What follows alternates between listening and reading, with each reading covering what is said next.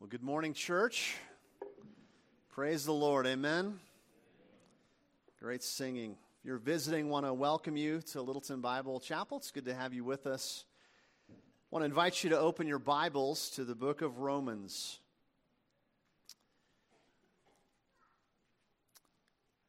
If you're visiting, we just started a series about a month ago in the book of Romans, chapter 12. And we're going to work our way through Romans 12. I think we just had a meeting this morning with our elders. We're going to finish Romans as well and maybe jump back and do chapters 9 through 11. So we're going to have the oddest strategy for covering the last part of Romans you've ever seen. But I want to have you stand for the reading of God's Word. Romans chapter 12, verse 2. Also, we'll be reading Ephesians 4, 21 through 24. Ephesians 4:21, we'll start there. This is God's Word.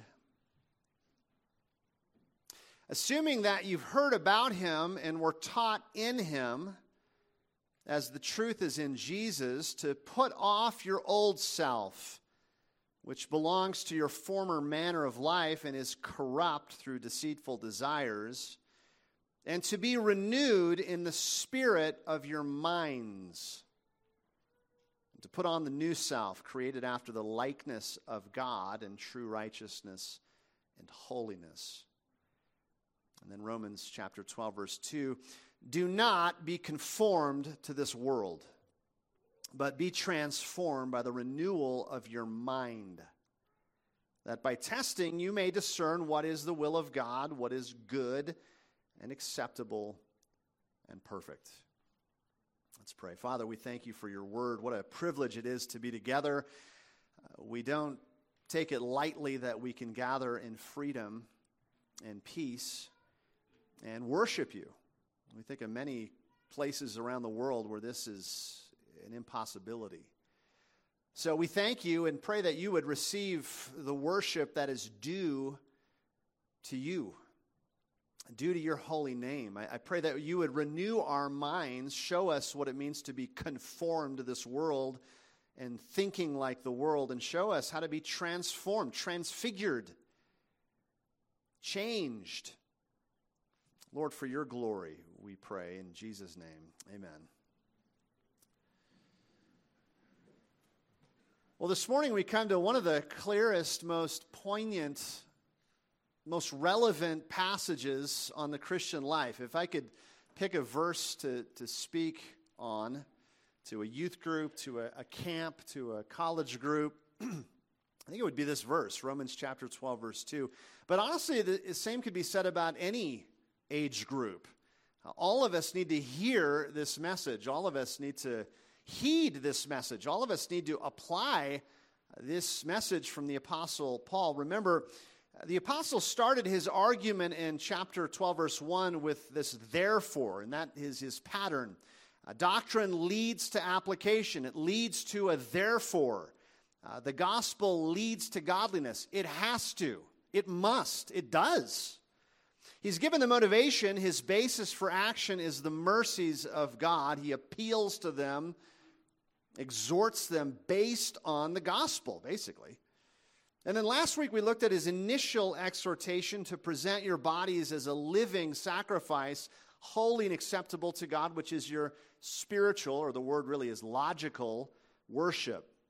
The sinner now lives for God. Our whole selves, our bodies, our body parts, our limbs, our eyes, our ears, hands, feet, it belongs to God, and we worship Him. We use it to serve Him, not serve ourselves, but serve Him. That's the logical thing to do based on the gospel. So he continues his argument in verse 2, and he elaborates on what this sacrifice looks like and acts like and talks like and thinks like. And he says it really in two different ways, and that's our outline for this morning. Negatively, do not be conformed to this world, and positively, be transformed by the renewal of your mind. What an incredible statement. As the title of this message suggests, the Apostle Paul wants a church full of nonconformists. So let's look at what it means to be conforming and transforming starting with this first statement, do not be conformed to this world. Now, the first thing Paul does is tell them to not do something. And this, again, is a pattern of Paul. Do not be. There are certain things they are to not do. There are certain things they need to do, but he starts with the negative. Don't be conformed. I want us to consider this a little bit. In fact, turn in your Bibles to the book of Titus, chapter 2. I want you to see this because it's almost the exact same idea in our text. Titus 2:11, the same apostle says, "For the grace of God has appeared, bringing salvation for all people." And in verse 12, training us to renounce ungodliness and worldly passions.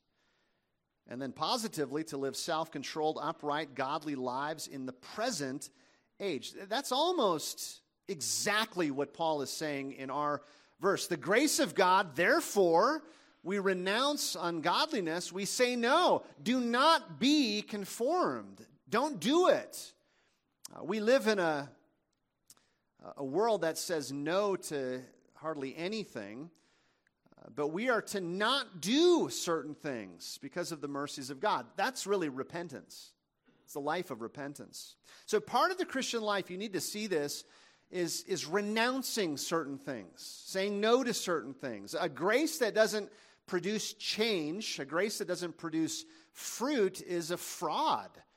It's an imposter. It's not the real thing. It's a fake imitation of grace. So the first step in the Christian life really is leaving, denying, renouncing the old life. Francis Schaeffer, the great Christian philosopher, said this. He said, "We are surrounded by a world that says no to nothing. When we are surrounded by this sort of mentality, then suddenly to be told that in the Christian life there is to be this strong negative aspect of saying no to things and no to self, it must seem hard. And if it does not feel hard to us, we're not really letting it speak to us." Of course, this environment of not saying no fits exactly into our natural disposition, because since the fall of man, we do not like to deny ourselves. This is a major hang-up for people riding on the fence of Christianity. There's an unwillingness to renounce certain things.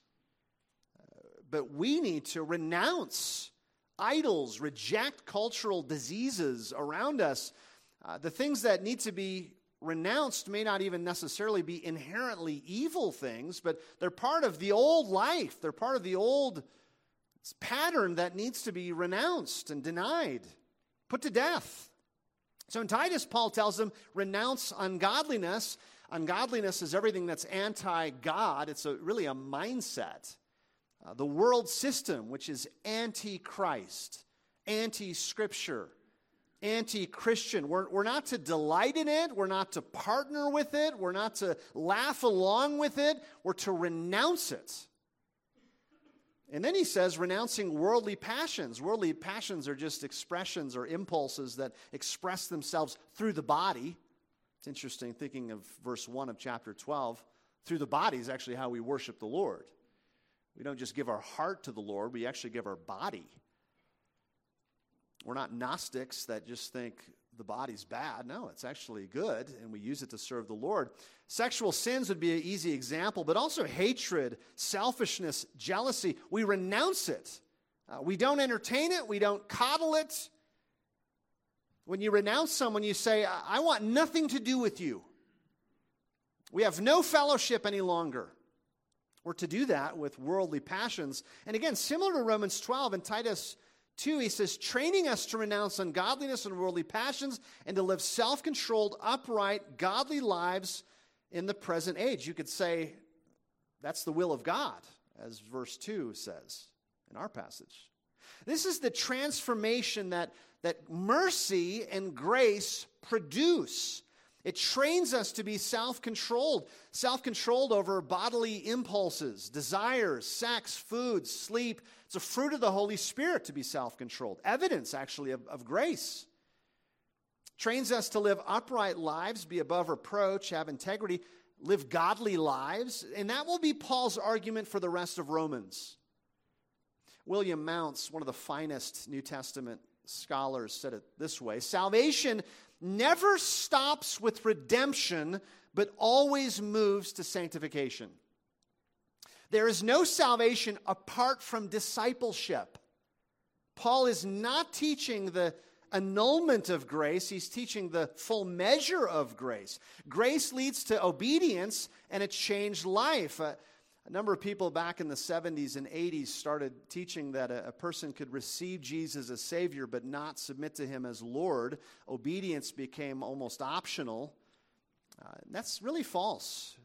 Now, to be clear, we are saved by God's grace alone, not by our obedience. But let's also be clear, a true Christian is obedient to his Savior, who's also Lord. A profession of faith where someone claims Christ but is living in disobedience is a false profession. You can't be a Christian and not be a disciple of the Lord. Grace teaches us, as Paul says, to be self-controlled, upright, godly. That's the evidence. You say no to things. You mustn't be conformed. Now, what does conform mean? The word conform means here in our verse 2 to be guided by. The word is used only one other time in the New Testament. Peter uses this word when he says, as obedient children, do not conform to the evil desires you had when you lived in ignorance. It's different now. It's a different game. It's a different ball game. Don't be guided by, influenced by the values you had when you were an unbeliever. Those are the BC days, before Christ. Those days are over. You've got new values now. You've got new priorities now. Your identity is totally different now, so do not be conformed. And then he says, to this world. The word here is really the word age. And in Jewish eschatology, they really had two sections. This age and the age to come. This age and the age to come. Well, the first explanation of spiritual worship, logical worship, is to not be conformed to this world, this age. Another places Paul uses this word in Galatians, he calls it this evil age. 2 Corinthians 4, he says, the God of this age, he's talking about Satan, the God of this age has blinded the minds of unbelievers. Notice what he blinds, minds. 1 Corinthians chapter 1, Paul says, where's the one who's wise? Where's the scribe? Where is the debater of this age? Has not God made the foolish the wisdom of the world? Love that. For since in the wisdom of God, the world did not know God through wisdom, it pleased God through the folly of what we preach to save those who believe. Look, the wisdom of this age is a joke. It's a joke. It's foolishness. John says, the Apostle John, we know that the whole world is under the control of the evil one. So you get the idea that this world, this age, is in direct opposition to God. Don't pattern yourself, don't pattern your life, don't pattern your marriage, don't pattern your family around what the world thinks is a good idea, because the world is insane. J.B. Phillips, the old translation, had a classic translation, I guess, of this verse. He said, stop letting the world squeeze you into its mold. I love that. Stop believing the world. Stop imitating the world. Stop admiring the world. Stop letting the world squeeze you into its mold. Don't be brainwashed by the world, is what Paul is saying here. The world hates Christ. The world hates the Scriptures. The world hates holiness.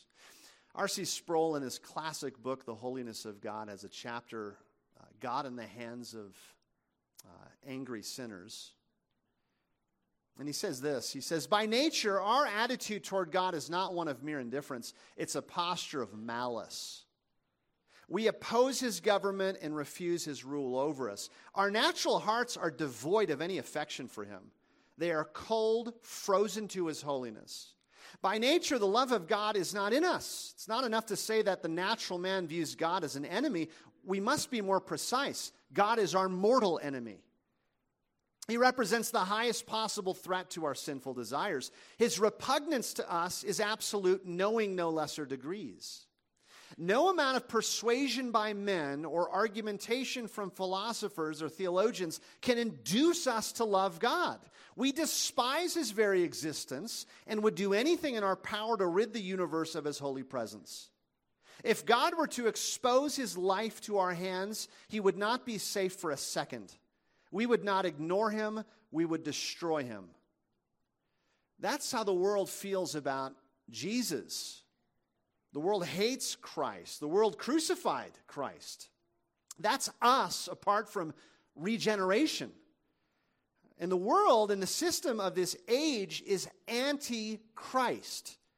So it's reasonable, it's logical that our worship and our lives do not conform to the lives and systems that put the Lord on the cross. Don't conform to this age. The world is antithetical to Christ and his mission. It's not helpful. It's not correct. Following the world will only be a hindrance to you, so don't be conformed to it. It's like a mental reprogramming. Douglas Moo at Wheaton College put it this way. This reprogramming of the mind does not take place overnight, but is a lifelong process by which our way of thinking is to resemble more and more the way God wants us to think. I think that's so well said. This is a lifelong process of being conformed, or rather transformed to the image of Christ. It's a continual process of thinking correctly, thinking differently than the world. It's not a one and done. You don't do this one time and it's over.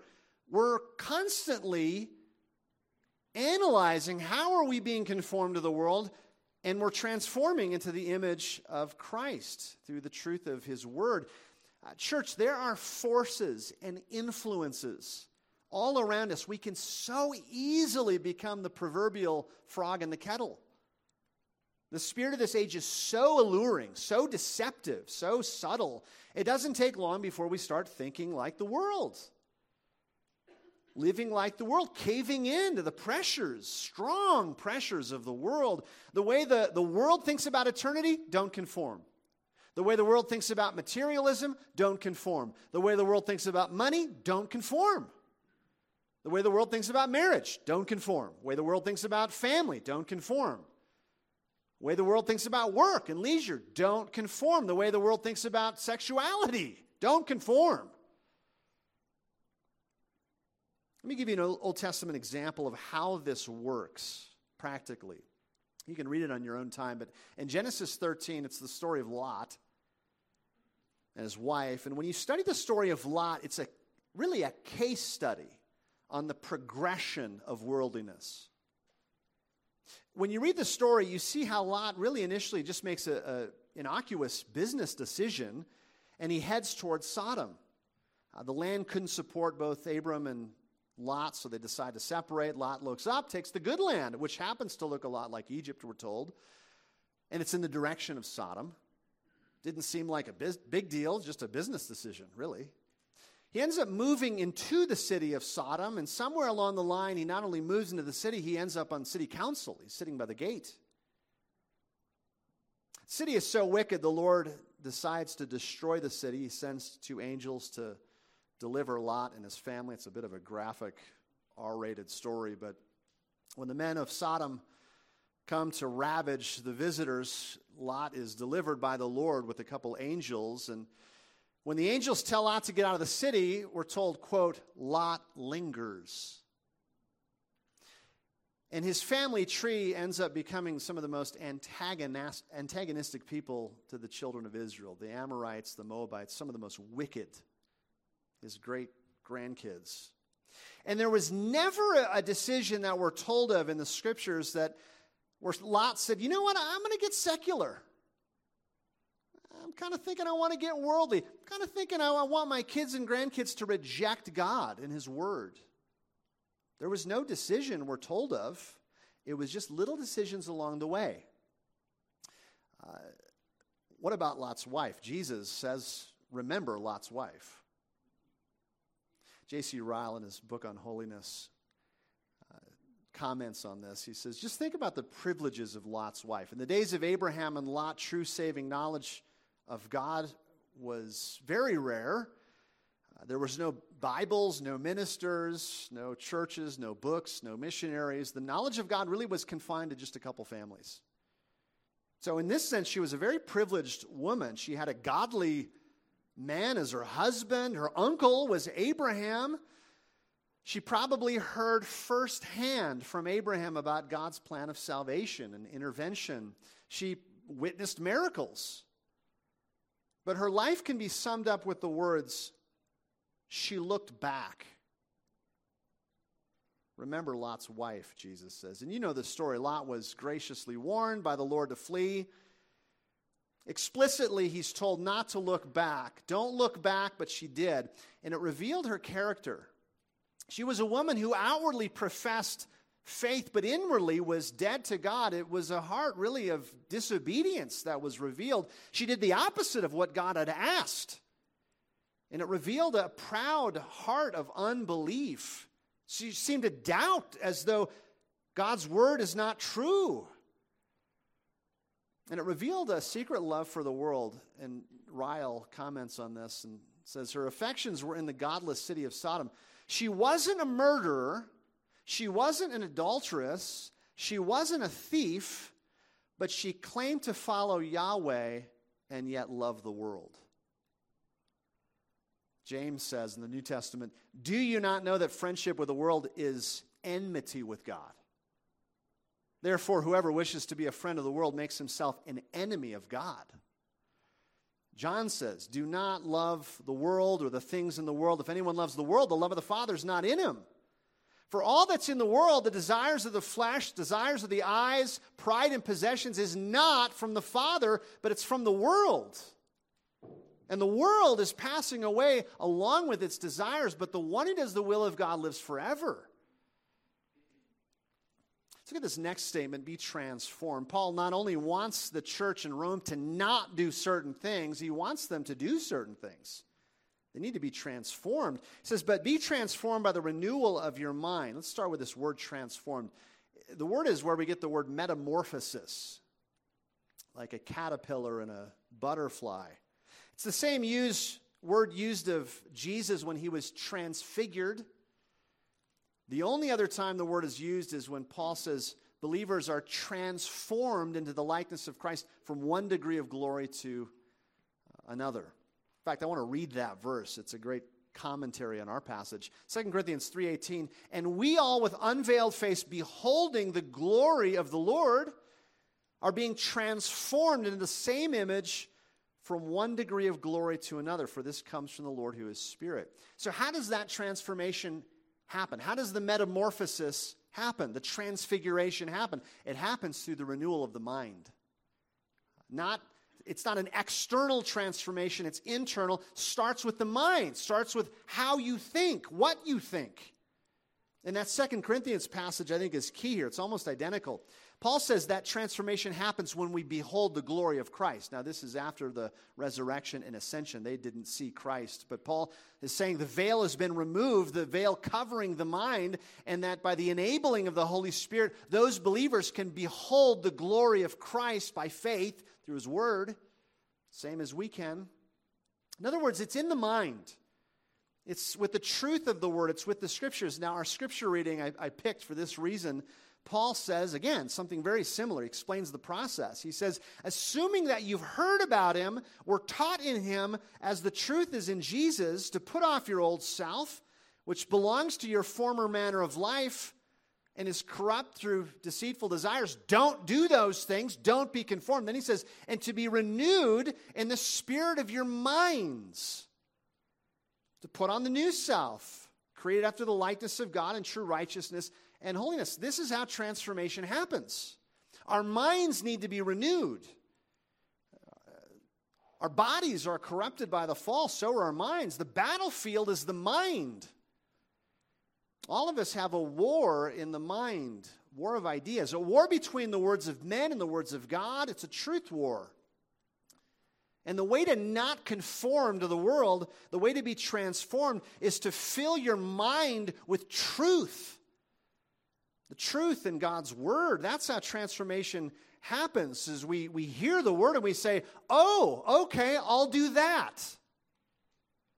I'm not kidding when I say that it's really that simple. We come together as an assembly, as a church, we read the scriptures, and essentially what we're doing here together is we're saying, oh, okay, I'll do that.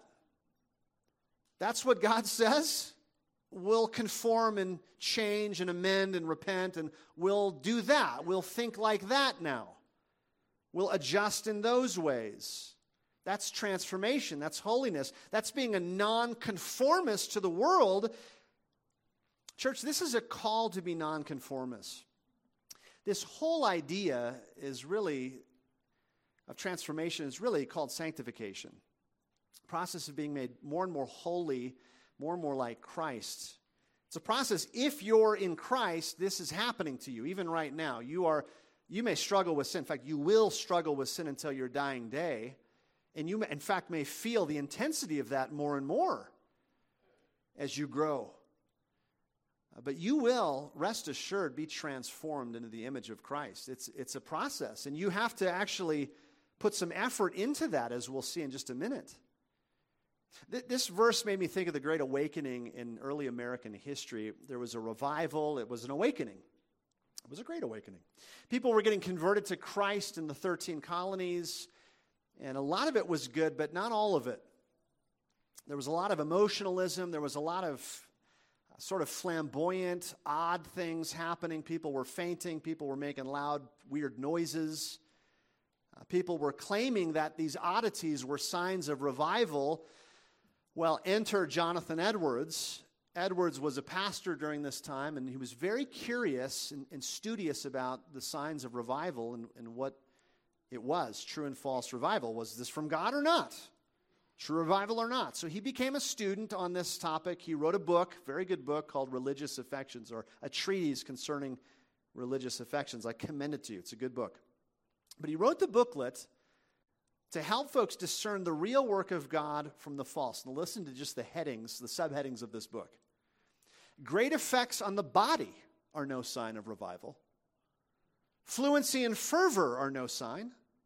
They that are excited by things are no sign. That they come with text of Scripture is no sign. Religious affections of many kinds are no sign. Joys following in a certain order are no sign. Much time and zeal in duty are no sign. Much expression of praise is no sign.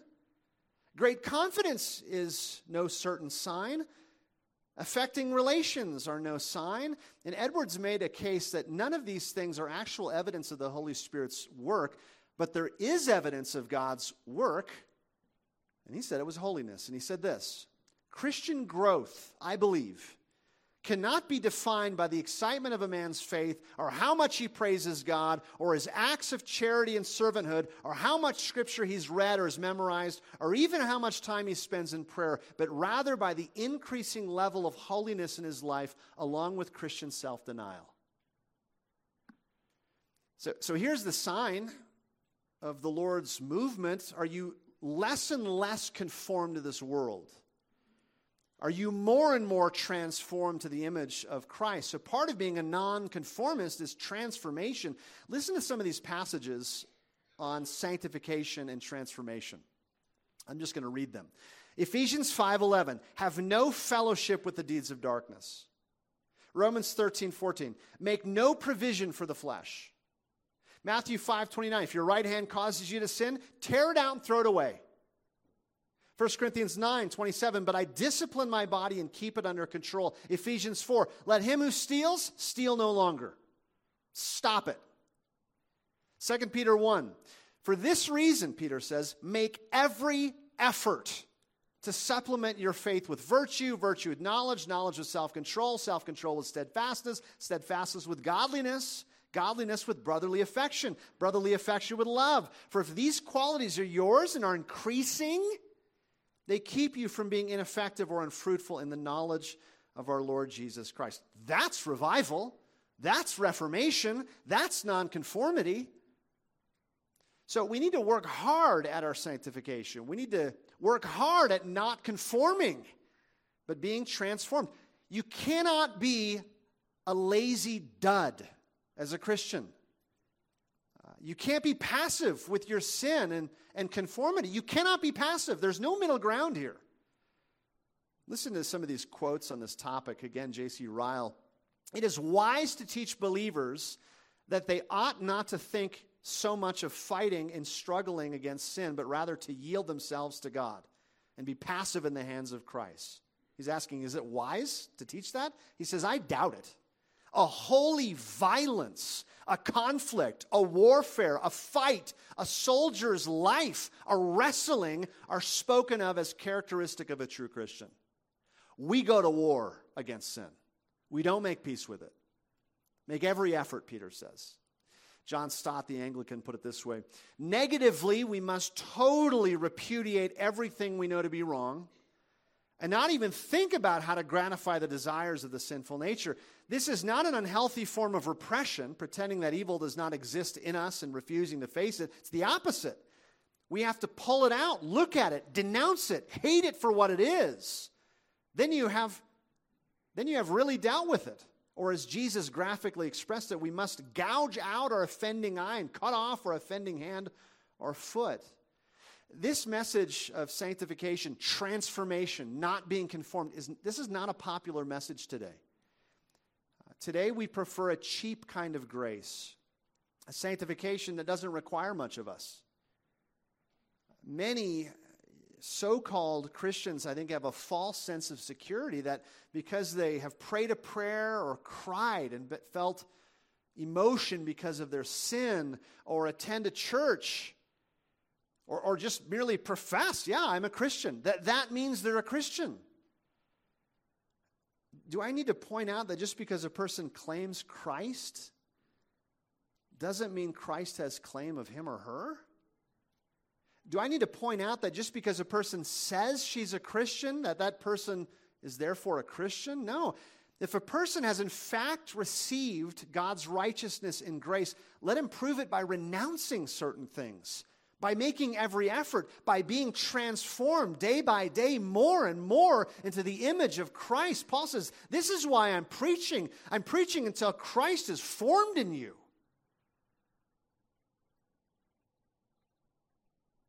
This is Paul's message. Don't be conformed, be transformed.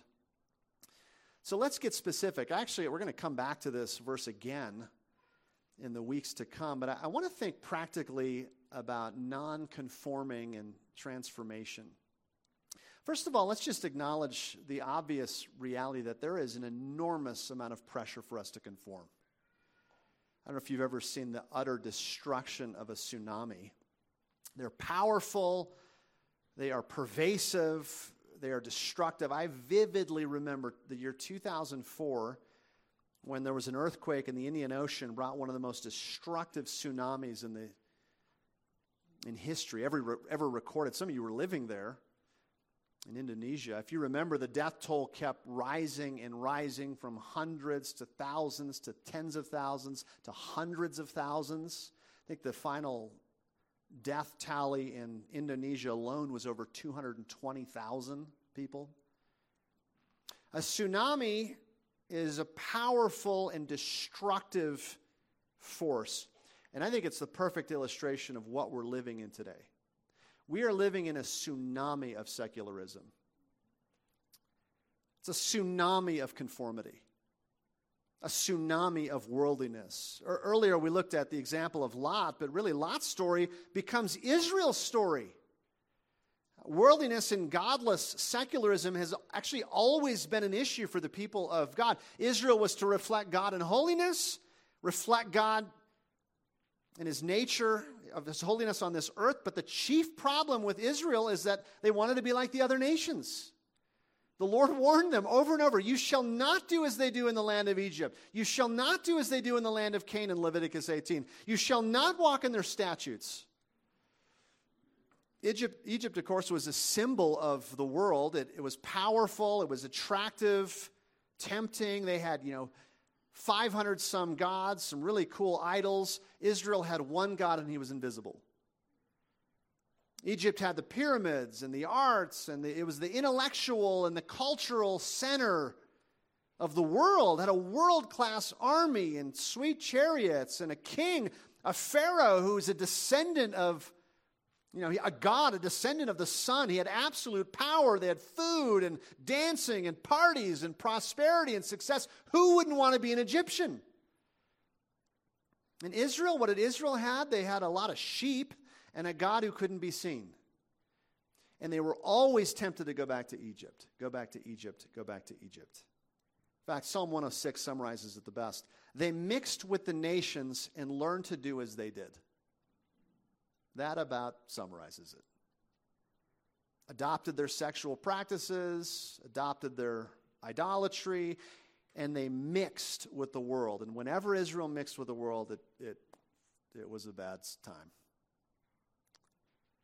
Skip ahead to the New Testament. It's interesting that the writers like Paul, Peter, James, John all warn the churches of don't conform. Don't go back to your pre-converted days.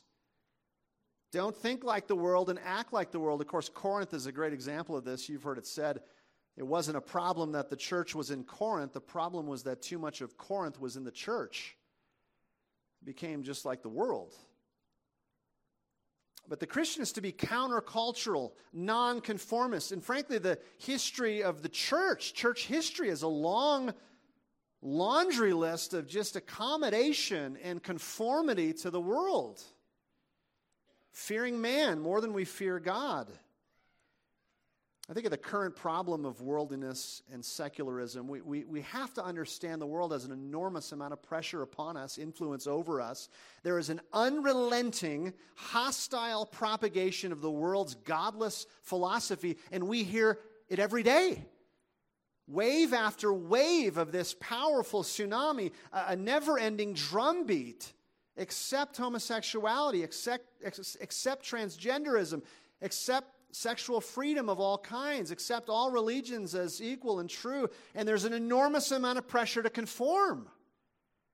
The world's values are waging war on the church, and they have all the tools they need to influence hearts and minds. What are those tools? Let me just rattle some off. Think of the influence of screen time.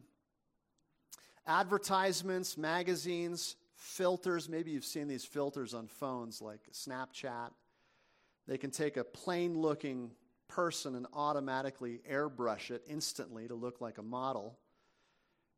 You could say they are conforming your image into another image, a better-looking image.